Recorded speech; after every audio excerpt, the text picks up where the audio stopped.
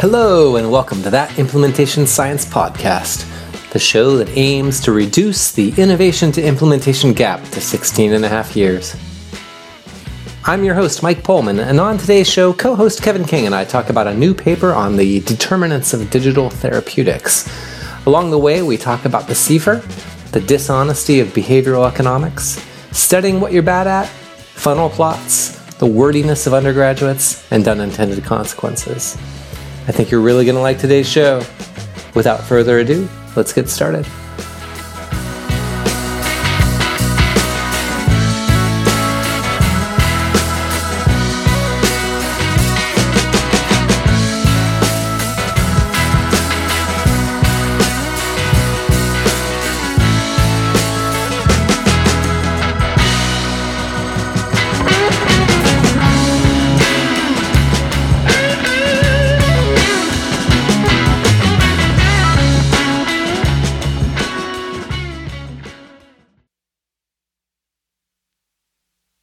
Hello, everybody, and welcome to That Implementation Science Podcast. I'm Mike Pullman.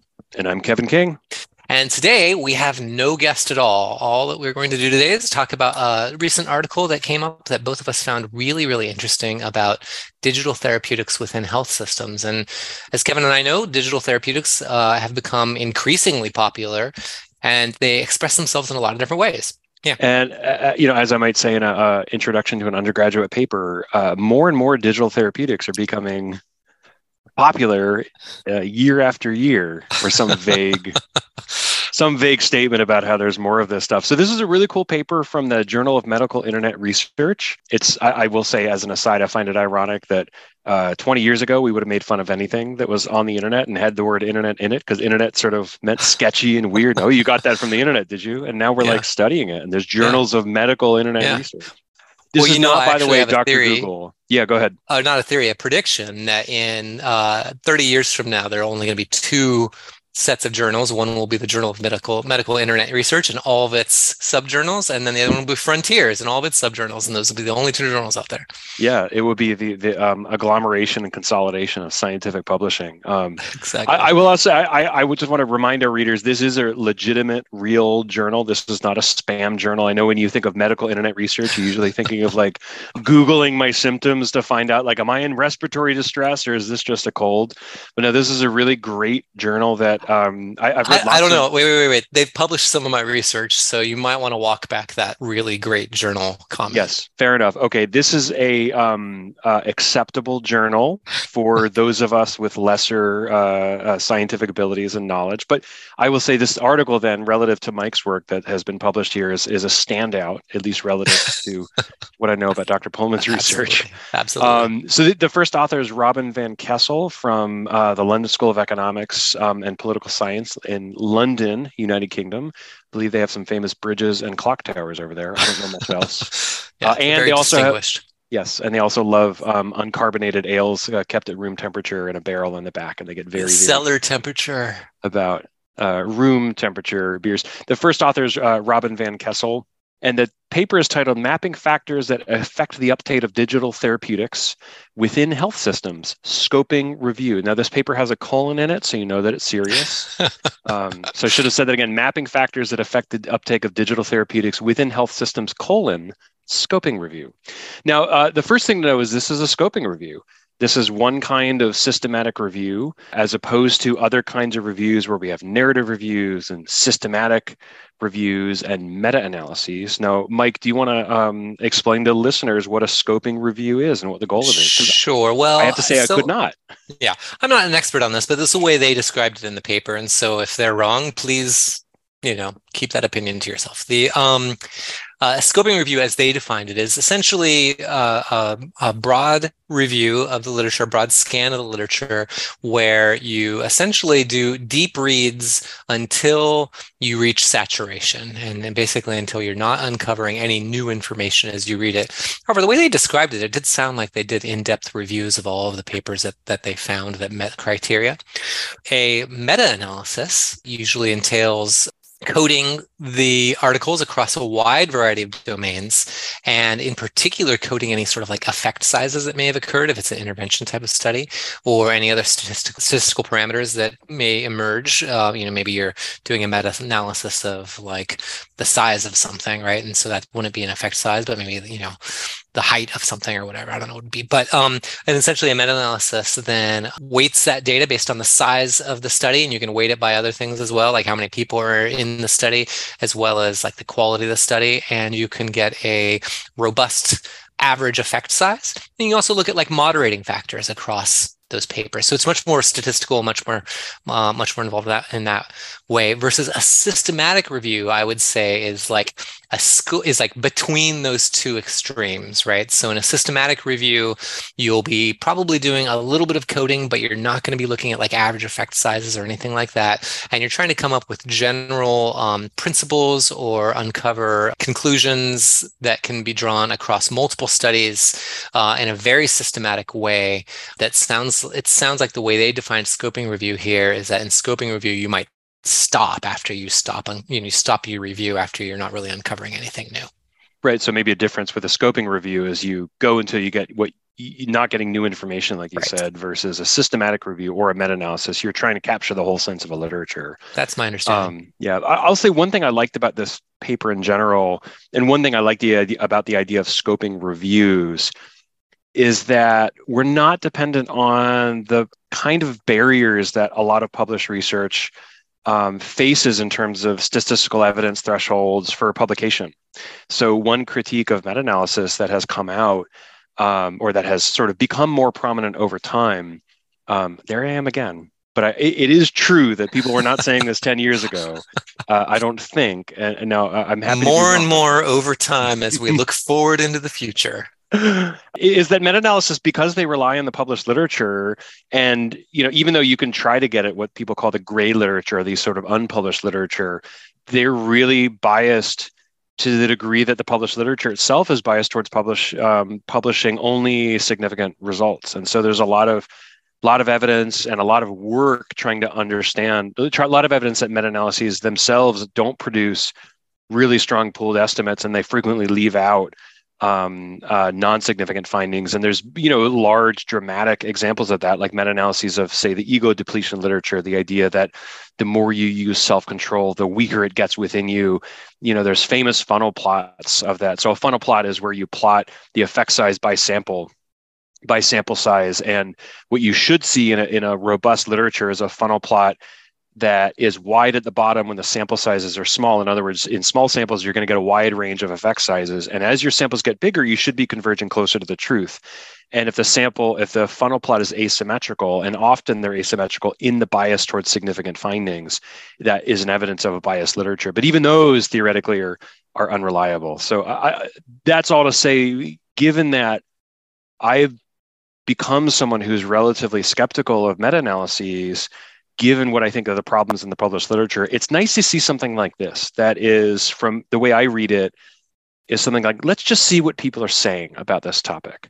Let's do, kind of like you said, a qualitative analysis where we understand what are the themes, what are the ideas that are out there, which to me, again, not being an expert, it seems like as an outsider, there's a lot fewer problems with publication bias and stuff. I mean, and this group, the papers they're citing, they're pulling things from viewpoints and literature reviews and commentaries and editorials and qualitative articles and case reports, mixed methods. I mean, a really wide variety of articles, which I think is also cool, because you're sort of getting a sense of the tenor of the conversation. I don't know what your thoughts on were that. That stood out to me. No, totally. It can be really helpful. Yeah. In fact, I just did one recently. In fact, it was led by Isabel Griffith Filippo, who I work with, who we did a scoping review. Actually, it was a rapid evidence scoping review to try to find out an answer to one question, which is, what are the barriers and facilitators to youth using digital mental health services, in particular videos in mental health? So it's actually kind of related to this, where we did the same thing. We pulled tons of articles, but then once we found a we found a systematic review out there on this almost the very top, the very same topic. So we pulled all of the papers they cited there, and then we were done. We stopped looking after that because somebody had already done the work for us. It was a recent systematic review, and that was our scoping review. We felt like we had what we needed. We had a good, robust literature, and we weren't going to keep digging. And we were able to do that in like a week, 2 weeks, something like that, very quickly. So Mike, what are the barriers to youth using videos? Because I think as a parent and as someone who's around parents, I think the problem that parents have is that youth won't stop watching videos. So why is there even an issue here, Mike? Yeah, good question, man. Now you're asking me to remember the research I do, and that I can't do for you. No, that's all right. I think So what these authors did was, they have a systematic search strategy. They had a series of search terms, and they pulled really from a really broad array of literature. Interestingly, only 10% published before 2014. This is a 2023 paper, I believe. And so this is really recent, a review of a really recent idea. And they did a typical systematic search using, appropriate keywords, and came up with 244 studies.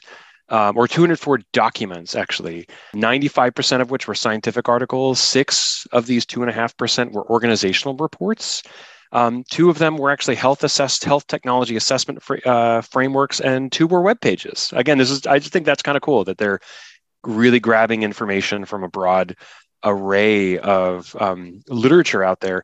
Interestingly, 25% of what they cite were literature reviews themselves. And so they looked at all of these studies, and they identified themes that were barriers and facilitators of the implementation of digital health therapeutics. And they talk through the themes in terms of the implementation frameworks idea, the CFIR, Consolidated Framework for Implementation Research. Go ahead. Yeah, I'm so sorry to interrupt, but I do want to point out one thing for our kind of younger listeners or our more junior listeners. 2 things they did, because I'm always surprised by this, the number of research assistants that come into our lab that aren't familiar with this. So they put this all into EndNote. All these citation software programs exist. Please use them. EndNote is one. Zotero is one. Zotero is free, and you can do it online in the cloud and share with others. I think EndNote is like that now too. And there's others. And one of the things that's really nice about it, they put them all into there, and then they could identify any duplicates they found, and they could identify those very easily because they were done by the program.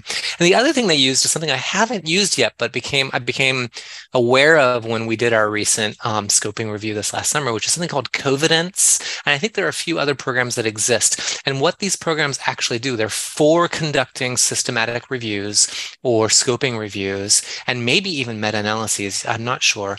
And they actually extract data from the articles themselves and do some synthesis work itself by like pulling abstracts, etc. So I do encourage those of you who are sort of newer to the field to definitely look into these applications. So I'm sorry to interrupt. You were talking about how they used the CFIR as their coding. They did directed coding, which means you take an existing framework and you code based on that framework, as opposed to just like open content coding, which is you just start from scratch. You don't have a framework you're working off of. Right, and the advantage of this is the Consolidated Framework for Implementation Research, or CFIR, gives folks a way to think about what part of an implementation process you can sort of fit themes into. So they talked about, they sort of clustered them into relevant domains of inner and outer settings, individuals, and innovation. In this case, they sort of identify factors together for the inner and outer settings. So the setting, and Mike, correct me where I'm wrong, the inner and outer setting is just the organizational and environmental context in which you're implementing some intervention, and individual will be the person level factors. So it would be like, characteristics of the patient who might be using the digital therapeutic, or the characteristics of the provider who might be characteristics of the provider. Traditionally, it was the characteristics of the provider. In fact, the CFIR, and we'll post this on our show notes, the CFIR just came out with an update because for the longest time, and this never made any sense to me, the characteristics of individual patients or clients or people that are being served, they were putting that in the outer setting, which made no sense to me. But in the new update, they've moved it to the inner setting, and there's I think it's called individuals is another let's see, what's the other domain? Yeah, individuals domains and inner setting. And I think the reason that it was in sort of the outer setting is because they were thinking of the system. And so when they would talk about clients, they'd talk about like provider perceptions of clients. Right. And that was in the inner setting prior to this most recent update. Right. And so I actually can just sort of summarize for you how they classified these different things. So they talked about distinguish, and they clustered this according to, I'm gonna say this wrong, and I'm so sorry for ahead of time. Donabedian. Right. Never read that word before. Donabedian quality framework, which is cool. They talk about distinguishing between structure, process, and outcome. So structure are uptake factors that describe the physical, institutional, or organizational context in which care is delivered. So they talk about like the context of the policy or the context of the demographics of sort of the target population. And then they talk about distinguish with process, where they talk about the transactional uptake factors of digital therapeutics. So like, what do people think about these things? How do people perceive them? Thinking about the process between the patient and the professional delivering it. And then they talk about outcome measures, which are the direct and indirect effects of therapeutics on the healthcare ecosystem. That's right. And one thing I noticed here, I think maybe I had heard of Donna Beaton, but I couldn't remember. Anyway, so they mentioned those three, but I looked up that paper because I was really fascinated by this way of classifying outcomes. I think this is a really nice way of classifying outcomes. Mm-hmm. And interestingly, as you know, Kevin, I'm really interested in unintended consequences, right? So Donna Beaton does have a fourth outcome measure that they didn't mention in this paper, called balancing measures, which is unintended and wider consequences. For instance, emergency care readmission rates following initiatives to reduce length of stay. And we always know, and I talk about this a lot on the podcast, and I'm going to keep talking about it because it's my favorite topics, because we don't know what we don't know. And oftentimes in our implementation approaches and our strategies, they do result in unintended consequences that we weren't paying attention to, because we oftentimes have innovation bias. We think what we're going to do is going to be wonderful, and we don't think about all those possible ripple effects that may occur to others. So anyway, but in this paper, you're right. They're only mentioning and describing and coding as to the three initial domains in the Donna Beaton quality framework. Well, I mean, I think that's an important point, Mike. It harkens back to our wonderful conversation with Lisa Saldana, where she referenced thinking about, when you're implementing anything new, it's easy to focus on the benefits. Oh, how this is going to change providers' lives. This is going to be better for patients. We forget about the cost of learning some new process. And you could imagine with digital therapeutics, there is a cost to learning some new system, creating a new username, and remembering your password for the system, and integrating it into your patient flow. And there also could be opportunity costs. Let's say the National Health Service says, okay, everybody who has depression, you're first going to get this digital therapeutic. And if that doesn't work for you, then you're going to go a step up. Well, my guess is that one cost of, sort of structured approach like that might be some people who get the digital therapeutic who really need a higher level of intervention just will give up. They'll just drop out before they actually get to that level. I'm not saying that's what's happening. I'm just, you could imagine that you might have opportunity costs when, and you could see systems saying, we're going to go digital, and maybe missing some opportunities for more intensive healthcare. Again, I'm just saying this as an imaginary, but I do think, even though this isn't reviewed in this paper, it's important to be thinking about this sort of stuff to sort of combat our native bias towards innovation, I think. Yeah. I mean, I think one of the big ones in digital therapeutics may be a sense from the patient's perspective of a lack of personalization, that, oh, okay, my therapist is just trying to put me on another app. And, they have the same sense occurs with medication, and these are unintended consequences. Therapists are trying to help, they're trying to prescribe things that work, whether that's a medication or a digital therapeutic, but it may result in a feeling of kind of not being connected to the healthcare system, and may even result in people not being willing to go back to the healthcare system when their problems persist. Right. Yeah. Why would you go back if you feel like you went and you asked for help and you got something that felt like it worked for you? In fact, the importance of personalization according to patient needs and preferences is mentioned here as a critical factor in implementation. But, before we dive in, I know we've dove in a little bit. Can you tell our audience what is a digital therapeutic? Because they give a really specific definition here that I think might not be clear to people who are not already in this space. They define digital therapeutics as, quote, a specific subset of the overarching digital health landscape that generate and deliver clinically validated medical interventions and are used as part of a clinical treatment pathway for various health conditions. As a result, they can be regulated and prescribed, although I think this only is really happening in other countries. I'm not sure if they're fully being prescribed in the United States quite yet. I have not heard that here, but I wouldn't know. They can be regulated and prescribed as therapeutics or medical devices, which distinguishes them from more generic digital health applications in the well-being and lifestyle space. So you have things like Calm, for instance, which is a digital tool that is pretty wonderful, helps people learn about breathing and mindfulness, etc. I would think that they might put that in this kind of more generic digital health applications, because I don't believe, I could be wrong about this, but I don't believe Calm has been sort of proven to work to the extent that an insurance company or the federal government would regulate them, and an insurance company would approve that to be prescribed as a therapeutic. Yeah, it seems like they're putting these digital therapeutics at a level like many other medical devices, where there's both a higher evidentiary standard for their supposed efficacy, then also which exposes them both to stronger regulations, but also stronger financial incentives, like reimbursement for the use, and even probably referrals from insurance companies and Medicaid and Medicare, you can imagine.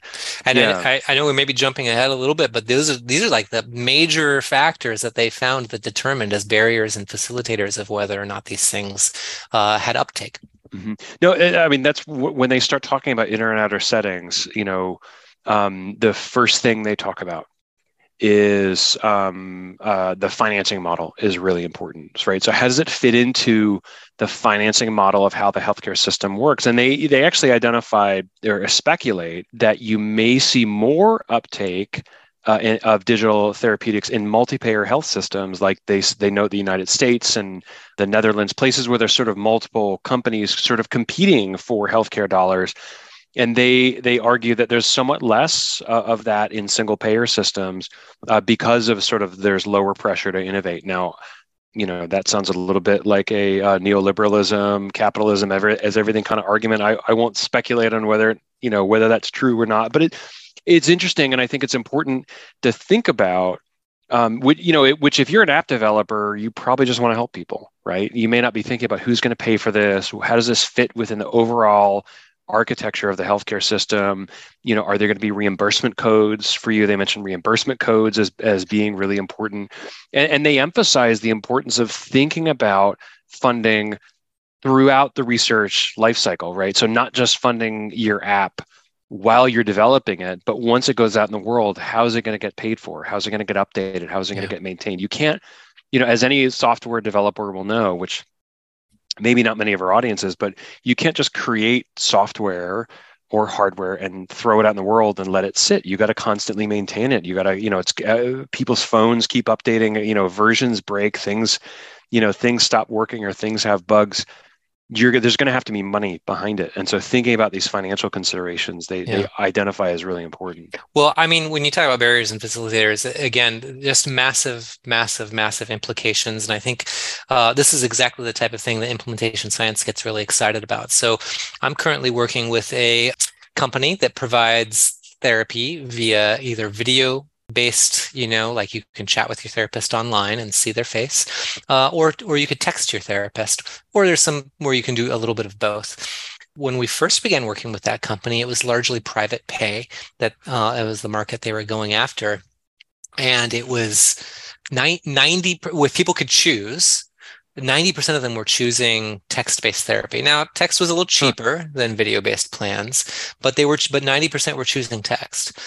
And I think this is really fascinating. So when you look at what people want and what they prefer, they wanted that, like, I could contact my therapist at any time and they'll contact me back within a few hours, maybe. I can say as much as I want. I can contact them when I need it, when I'm in the moment, versus the kind of, and if you look at the texting, it's about an hour's worth of exchange each week that therapists actually have. So it's about an hour's worth of therapy. It adds up about the same. But this And asynchronous mode works for people really well, as opposed to scheduling a video chat, right? Yes, that's right. The asynchronous mode can work really, really well. And then we found some recent research. We've done some recent research with them. I'm not sure if this is published quite yet, but finding that the improvement rates, whether you're doing text-based or video-based, are about the same. There doesn't seem to be any difference, and not even like a trend in one direction of one being better than the other, which is pretty fantastic. So all these Gen Zers and millennials who don't want to answer the phone or do video chats and just want to text with us anymore, they're right. They're onto something. Right. But you know what's happened over the last 2 years since COVID, since all of a sudden a lot more insurance companies have approved video-based therapy. Now they're no longer going after that private pay market, and now they're 90% video-based and 10% text-based. Because while some insurance companies do cover text, not as many of them do, and they are changing the rules constantly on what's defined as text, how many texts are appropriate, and it's become a little bit of a regulatory nightmare for these companies because they have to wade through each different insurance company's requirements around these things. And it's like, why do that? And so it is fascinating how these kind of characteristics can change the demand and the utilization of these technologies so rapidly. And I think it's kind of sad too, because I do think there's a lot to be said about text-based therapies. I want to see if they work or not. We want to do the research to really see whether or not they work well or not, but they could really open up therapy to a lot of people and remove a lot of barriers. And yet the way that insurance is structured right now, people aren't getting access to them, and we're not able to test that as well as we'd like to otherwise. Yeah. No, people love texting. I've actually been trying to convince you to do this podcast as text message only, but I know you're resistant somehow to it. I think that, I just don't see how it would work, Kevin. Again? You got to be innovative, Mike. You got to think about the future. Everything is text message, everything. It also makes me think of, prior examples from research and history where insurance company reimbursement rates or state reimbursement rates can really drive even things like who gets diagnosed with what. There is evidence I recall, and I vaguely recall it, so don't, cite me on this, that rates of autism in some states shot way up once you could have autism as a diagnostic code to get services in school. And when it changed from, I think it was like broader intellectual disability to a specific reimbursement for autism, for services, for treatment, autism diagnoses sort of shot up. And and a lot of this is just people finding ways to get the treatment they want in a way that's affordable for them. So it's not at all surprising that as soon as video gets reimbursed, and all of a sudden everybody wants video, because why wouldn't you? It's economic, right? It's simple economics, not behavioral economics, by the way. That's regular economics. We're not fabricating data here. Is behavioral economics, does that fabricate data? Mike, you haven't heard about what's going on in behavioral economics? I have no idea. There's a whole sequence of papers on the subject of dishonesty that have had to be retracted because it turns out there is evidence that the data were fabricated. Now, we don't know who fabricated them. And it's so bad that in one famous study that said, this was the idea that, if you get people to sign an honesty pledge at the top of a paper versus the bottom of a paper, that they are less likely to lie. This was something like a 5-study paper, and it turns out 2 of the data sets, 2 of the studies were separately have evidence of fabrication. Oh my goodness. Yeah. Wow. So it's really not looking good for behavioral economics right now, man. I have argued for years that psychologists study the thing they're worst at, which is why I study community engagement and you study alcohol. Hey, I'm very good at drinking alcohol, Mike. All right, where are we at? I've lost the thread of this. No, we have. Well, so, the other thing we were talking about financing and reimbursement codes, and how the one of the outer setting elements they identify is who pays for it and where's the money come from. And I think the other thing that they identify a whole bunch of other factors. One other thing I noticed, though, was they highlight the availability of testing environments so that health professionals can gain experience with digital therapeutics, and including digital therapeutic modules in medical curricula. And you'd imagine, depending on, in psychological training, therapy training curricula as well. And these were identified as facilitators in the uptake of digital therapeutics, right? So if you are in the medical profession or have any loved ones in the medical profession, you'll probably hear terrible stories about their medical record systems. Sorry for that big wow. Let me start that again.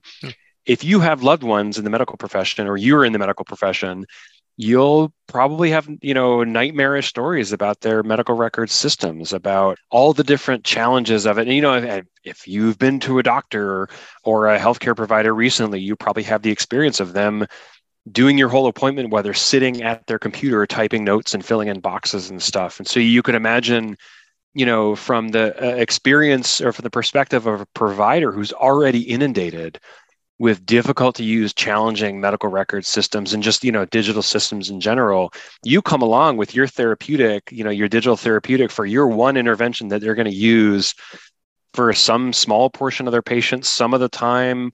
In some cases, you better make sure that it's easy for them to use, that it's integrated and streamlined, with the rest of their systems, that, you just got to think about these usability barriers that are, that your providers are going to face before they're even ready to deliver them to their patients. Yeah, absolutely. I mean, patients oftentimes will have to then do essentially their own sort of double data entry. It's like, now I have to tell the app everything about myself. I already told everything to the provider, and that's a barrier. Then the systems themselves trying to integrate, as you mentioned, across these different apps. Privacy concerns that are real concerns. Sometimes these are private companies that develop these tools. Usually they are. Are they selling that data to somewhere else, in order to keep their doors open? Right. There's all sorts of barriers that happen once you start talking about this kind of these different streams and inflows and outflows of information. Yeah.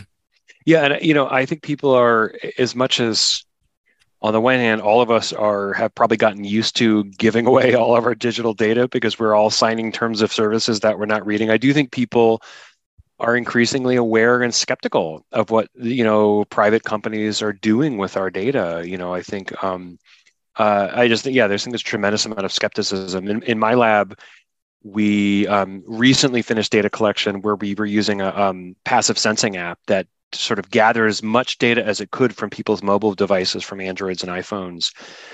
Things like accelerometer data, things like app usage, how often people are opening apps and switching apps. We didn't even record, we're not recording text, we're not recording phone calls, we're not getting the content of anything, just what sensors are doing, number of, how many Bluetooth devices are you around, what kind of Wi-Fi connections, GPS. When we pitched this to our participants, we said, hey, we have this extra part of the study. If you want to participate, let us know. We've got a lot of pushback. We got a lot of people who were sort of not interested, worried about what we were going to do with the data. And I will say one of the things that helped us get higher uptake from our participants was to point out, the private companies are already getting all these data. Google and Apple are collecting from this from you constantly. We're actually only getting some of what data they're collecting for you, and we're going to try to do research with it for right. good. And we're bound by ethical guidelines. Yeah, we're not advertising anything to you except, hey, participate in our study some more. But I do think, it was. And if you don't give it to us, we're just going to lie about the data anyway. Yeah, everything's going to be significant at barely 0.05, and trust me, all of our hypotheses will be confirmed. Well, so to move on from the outer setting and setting domains, they also talk a lot about how patients are impacted and what patients are most likely to uptake digital therapeutics. What was striking to you, or what did you notice about this sort of, if you could characterize a prototypical person who's going to use a digital therapeutic? It's, all the stuff actually that we've been finding in some of the studies. I'm involved in studies with 3 different companies right now, or organizations that are doing this work. And this is all very consistent with what we found. So people who use digital therapeutics are more likely to be younger. They have better language skills, higher education levels, higher health literacy, more likely to be employed, higher income, more likely to live in an urban environments. So people with access, people that have means. And I think some of this is obviously due to, you have to own the phone, or you have to have access to a phone, Wi-Fi. You have to have some sophistication with these things. It helps if you have access to healthcare in general. All this is, the domain of people who tend to be a little bit more privileged or a little more technologically savvy. Mike, the only pushback I'd have on that is everybody has phones. 98% of people have phones these days. And in fact, for lower income people, There's evidence that suggests that phones become their lifeline because the phone and the internet is absolutely the way that they stay in touch with the world, such that I understand lots of unhoused people have phones. So I think that's one sort of common, 10 years ago, that was not as true. But it's something that, as someone who does lots of phone-based research, I definitely think, but I think all your other points stand, that I think, general health literacy, right? Think about people who struggle with understanding, health terminology and understanding how to follow medicine regimens, and there's lots of people out there who suffer because of low health literacy. And then we want to add an app on top of it for people who might, they might have a phone, but they're not 100% tech literate, right? Right. I think that is important to think about. Yeah, certainly. That's what I was going to say earlier, is that that old Sherman Williams ad where it has like the big paint can that has the world and the paint is dropping on the world and says something like, "We cover the world," or whatever. And it's like all the paint is dripping down over the earth. That's not what technology access and use and literacy is like for people. So you're right. A lot of people have phones, but those gaps for people who don't have phones are in certain areas. They're in high poverty areas. And they're older people as well. And oftentimes it's these older people that are really struggling with mental and physical health challenges that these apps could be beneficial for. And owning a phone doesn't mean you're going to be, that using an app is going to be easy for you, or there's going to be something you're going to, want to do. In fact, I remember, again, I can't cite it, but I remember seeing somewhere that a vast majority of apps are opened once or twice and then never again. That actually getting people to open an app and actually use it repeatedly is a real challenge. Absolutely. And what else do we know that people only use once or twice and then never go back to, large chunks of people? Their graduate statistics training? Yes. What else? Just like regular therapy, right? Most regular therapy. There you go. Go to regular therapy a modal amount of 1 or 2 times, and they don't like their therapist. They never show up again. So oftentimes this is used as for why apps aren't good or whatever. Most people don't use them, and that's very true and very consistent with mental health treatment in general. I guess that's true. You look at school-based therapy; it's one time. Like that's when 60% of the people go one time. Mike, if it was 1 or 2 times, technically, though, wouldn't that be the bimodal? That's true. That's true. There is. Thank you for that clarification. I think our listener, because we're by this point in this particular episode, we have one listener. Yeah, they'll be very happy to hear that. Hi, Stephanie. Thanks, Steph.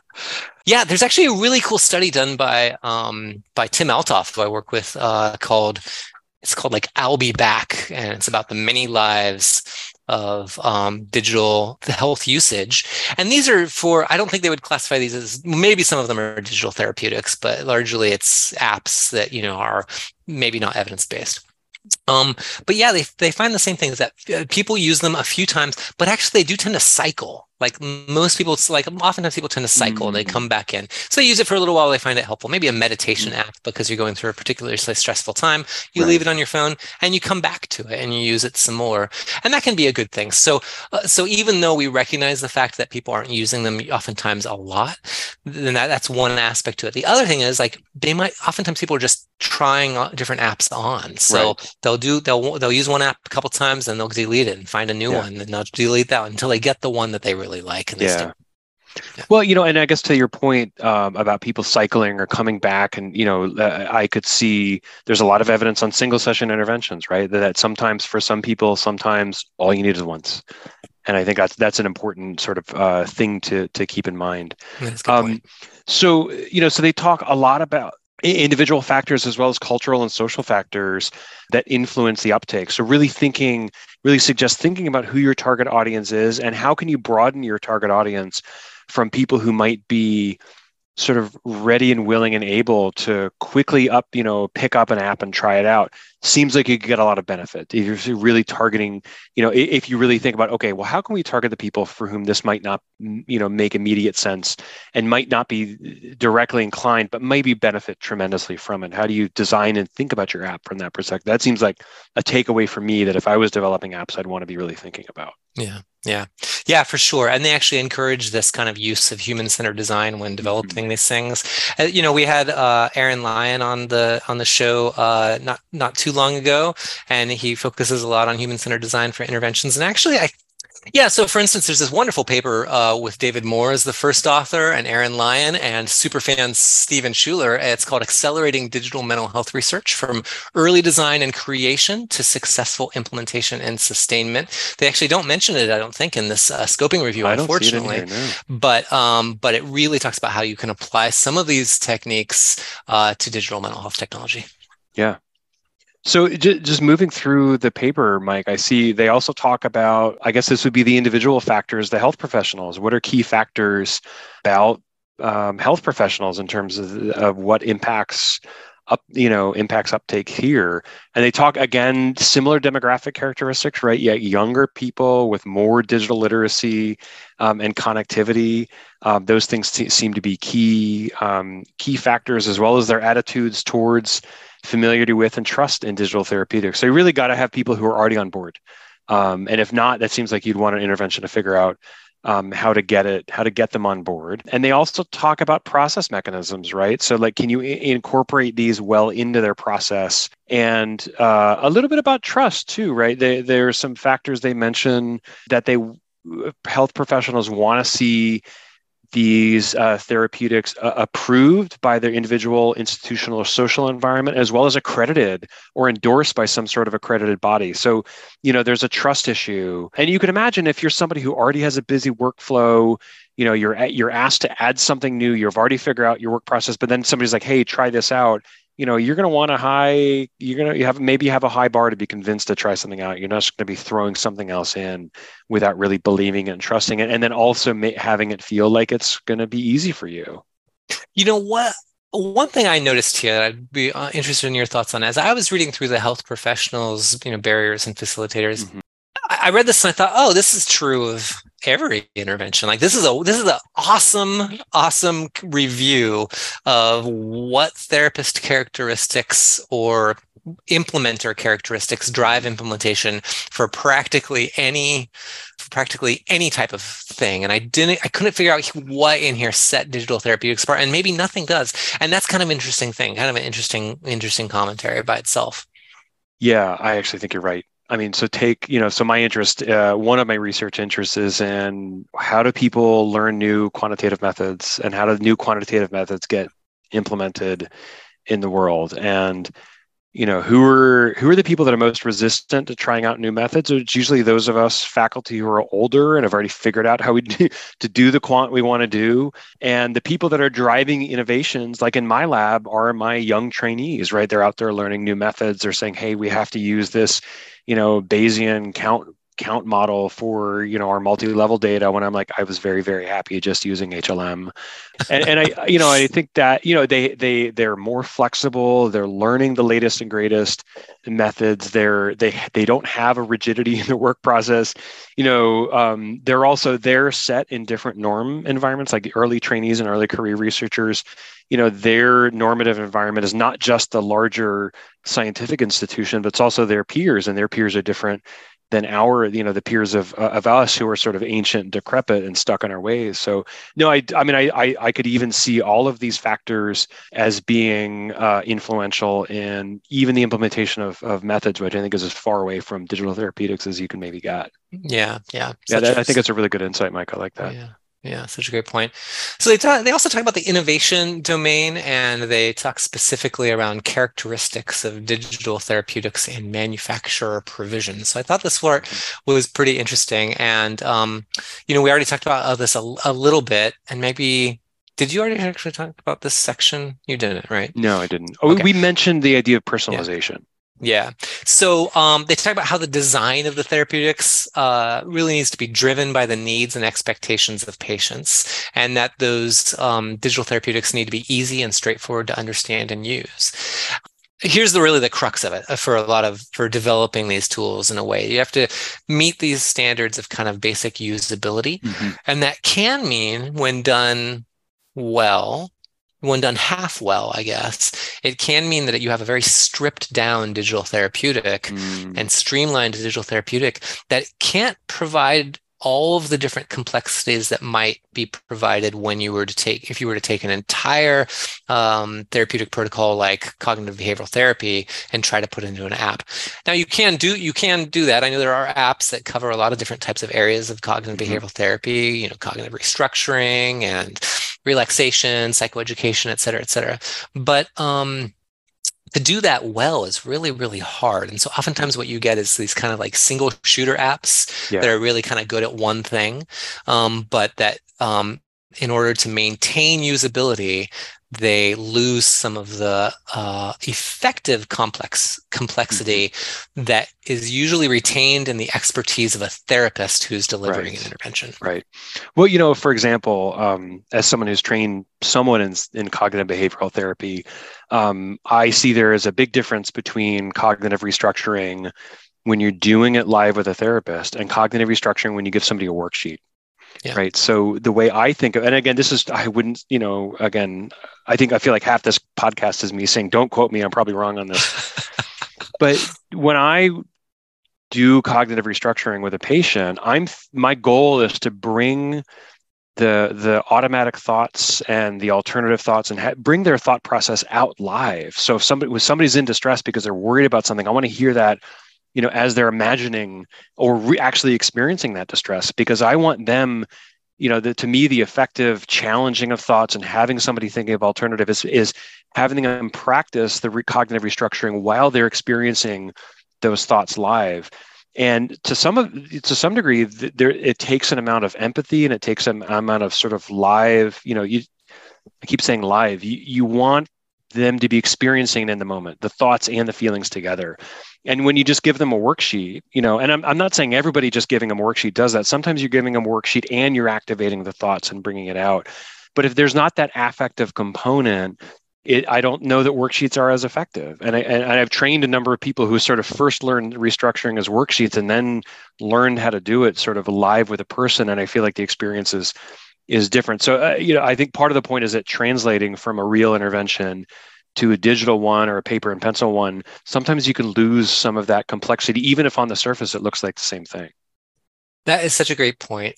Okay, yeah, and so digital mental health tools can actually provide a whole array of different approaches. So I love what you're talking about right now, where you have worksheets on one hand, people fill in these blanks, or you have a therapist who can work with people in a more sophisticated fashion around cognitive restructuring. So Mental Health America has a tool called Overcoming Negative Thoughts, and it's kind of like a digital worksheet. And what's nice about that, and what that adds is that tool. People can, fill in the blanks of the worksheet, but they also can see what other people are saying. So that's one level up that a worksheet can't provide. And also that maybe a therapist can't always provide, and it doesn't give that sort of feeling. My colleague, Tim Altoff, along with his graduate student, Ashish Sharma, and Ina Lin, they have created an AI assistant tool for Mental Health America. It's called Changing Thoughts with an AI Assistant. And it's very similar to the Overcoming Negative Thoughts. But with this tool, you enter, the sort of negative thought that you're struggling with, or you can choose a common thought that other people have.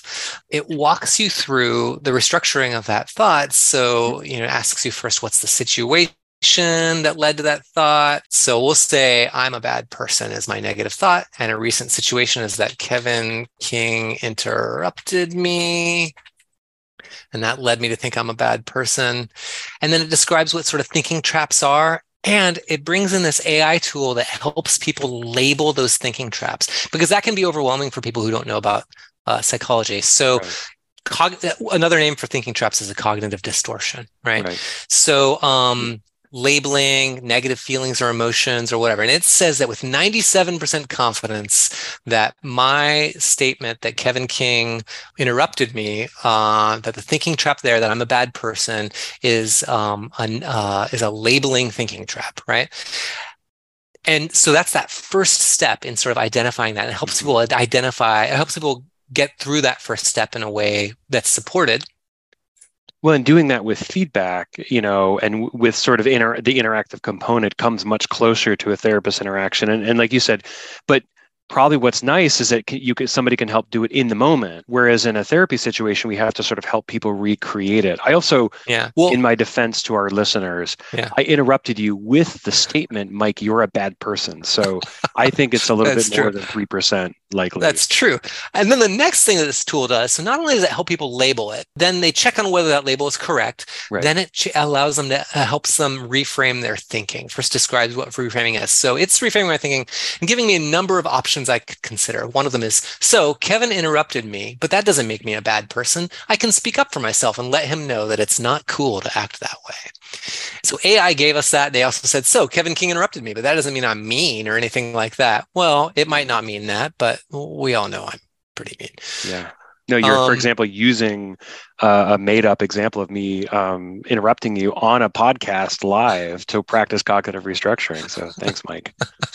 That's right. And it continues to walk you through the tool. Now, that's something that it would actually be pretty difficult for a therapist to do all of that in real time and in the same way. And I think actually through all of these, you can still see what other people have reported as well. So you can see how other people have walked through it. And it's definitely not something a worksheet could do. So it really opens up a really a wide array of approaches. Yeah. One thing that to thinking about this, so when you're identifying sort of there's new opportunities for technology, it strikes me as a real challenge as app development is way harder than I would have thought. Now that's anybody who's done apps probably thinks that's obvious, Kevin. But from I think the naive outsider perspective is, we're just going to develop an app and throw it out in the world. It's going to be great. But this is saying, well, look, your app has to be straightforward and easy, but it also has to be customizable. But it also has to have a really high standard of evidence that that a government agency is going to be willing to pay. It also has to have a lot of privacy concerns. It also has to be not only easy to use, but it should be attractive because you're competing with Facebook and Instagram, that are developed by professional UX researchers. It also has to interoperate with all the other characteristics of the healthcare system. And your healthcare provider, it has to be able to use it and it has to be integrated into your records. That's a really tall bar for an app to reach. And it's, and I'm not saying again, I don't want to be skeptical of them. I love apps as much as anybody, but I think an important takeaway from this article is you got to be thinking about much bigger picture and many, many more things than just what's the intervention we're going to develop, because that almost is the least part of it. That better work, but you got to think about so many other things before you actually really have a successful app deployment. Yeah. You know what I think we need to do? I think we need to identify all the most effective apps, train a person on how to do all of that stuff, and we'll call that therapy, I guess. And then that person we could call a therapist. Does that make sense? And then that person would deliver it. And then you don't have to worry about all these things. I don't know, man. I just don't see it. A person helping other people get better? That seems crazy. That actually does step us into one of the next sections of this paper, which is the relative advantages of digital therapeutics. And so some of the findings that they had in this paper that they identified as part of the scoping review were improvements in health outcomes and shortened disease duration through novel healthcare options, faster diagnoses. I love that. The quicker you can diagnose someone, the quicker you can help them. A decrease in adverse medical events, improved monitoring of clinical and patient-reported outcome measures. It also induced changes in quality of care, patient satisfaction, and diagnostic accuracy, powered patients to have a more active role in their healthcare and further enable shared decision-making, and have been shown to positively affect treatment adherence, patient coping, health management abilities, and on and on. We know that it has impacts for patients. We know it has impacts for systems, but we also know that it comes with all of these challenges that we were just describing in terms of trying to be everything for everyone. Right. Yeah, and I think that's the. But I think thinking about these relative advantages, keeping that in mind, has got to be in the forefront, right? That the reason people are doing this is because we think it can offer a way to provide healthcare to people in ways that work better for them and are going to get people help and help people get better who wouldn't have otherwise if they didn't have access to this. So I do think that's just important, for us to always be thinking about. Yeah. Yep, totally agree. One last thing I want to point out here that I just encourage everyone who's interested in this topic to go ahead and open up this paper and look at it, because there's something we just cannot describe on podcast, which is figure 2, which they call their map of the factors that can affect uptake of digital therapeutics. And I really like the way they've displayed this. They have used color to highlight what are the most common factors that were mentioned in papers, although they're very careful to describe that just because something's most commonly mentioned doesn't mean that it's the most important. And they separate these major factors into, as we described, the outer and inner settings domains, individuals domains, and innovations domains. And they encourage people who are considering the use of digital therapeutics to really think closely about these factors to increase the uptake in a way that has good fidelity and effectiveness. And I just really want to the authors did a really fantastic job, I think, putting all of these together in a single sheet. Yeah, no, it's really nice. It's sort of as a really good handy, just a really simple guide for okay, what are the things I need to think about when I'm thinking about developing an app. So yeah, I think to conclude, I think this was, this is a really comprehensive review. I think it does a really nice job of outlining the factors that might be important when you're developing an app. And I think it feels like the first stop for anyone who has it in mind. I'm going to develop a digital therapeutic. I'm going to develop a digital intervention. It seems like if you really want to think about how do you help the most people with what you're developing, you probably want to start here. Maybe even, once you have your idea, but before you've even tested it, start here and think about how is this going to interface? Where might I face roadblocks, or where am I going to have a competitive advantage?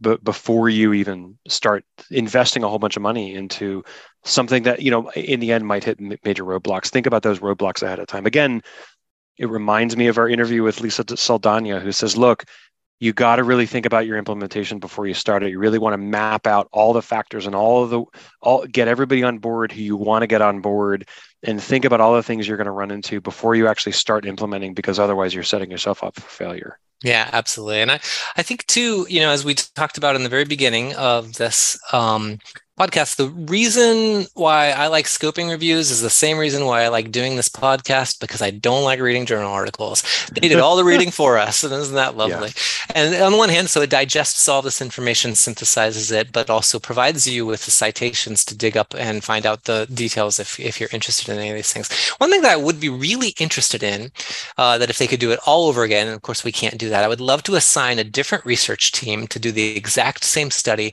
but to not do directed content analysis, but instead of walking in with the CFER, I love the CFER, I'm not criticizing that, but instead of walking in with the CFER, sounds like you're criticizing a CFER. That's between you and me. Instead of walking in with the CFER, to walk in with just sort of a blank slate and try to code all these factors without that sort of driving it. I actually might think that they would still come up with something very, very similar to what they came up with here. Yeah, but I mean, it's interesting. It's the confirmatory versus exploratory factor analysis question, right? How much do you shove things into boxes because, those are the boxes that everybody expects, or do you sort of open yourself up to new possibilities?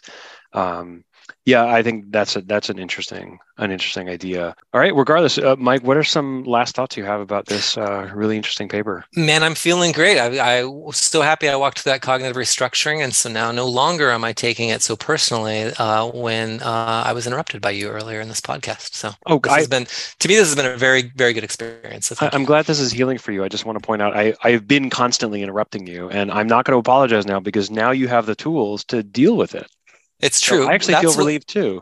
Actually, that's a good point. I do really like cognitive restructuring tools and pointing people towards it, because it permits me to be a jerk. So yeah, no, I prescribe them to all of my friends.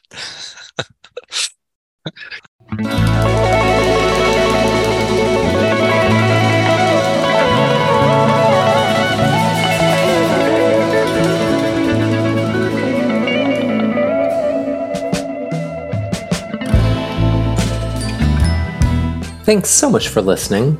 If you liked today's podcast, post about it on social media, subscribe, share it with your friends and colleagues, or name your digital therapeutic after it. That implementation science talking calm space. If you didn't like today's show, go process your feelings with an AI assistant. I'm on the social media platform formerly known as Twitter at @ISPodcast, and Kevin is at KMKing_psych. All of the comments and opinions expressed during today's show are our own. They are well-reasoned and insightful, and therefore are probably not endorsed by our grant funders or employers. Thanks for listening. On behalf of Kevin King, we'll catch you next time.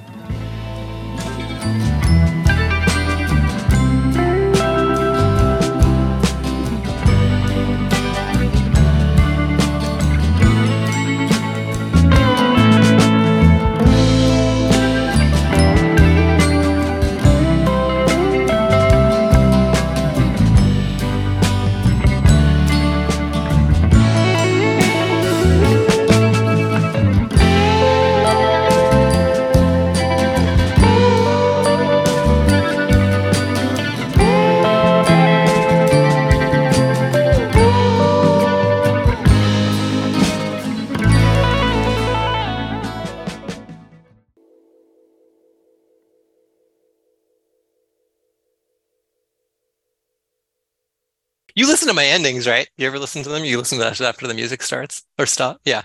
Do I? I don't know if I've gotten actually. Oh, yeah. I should. Oh, you're like, I've never actually listened to the Yeah, podcast. I'm sorry.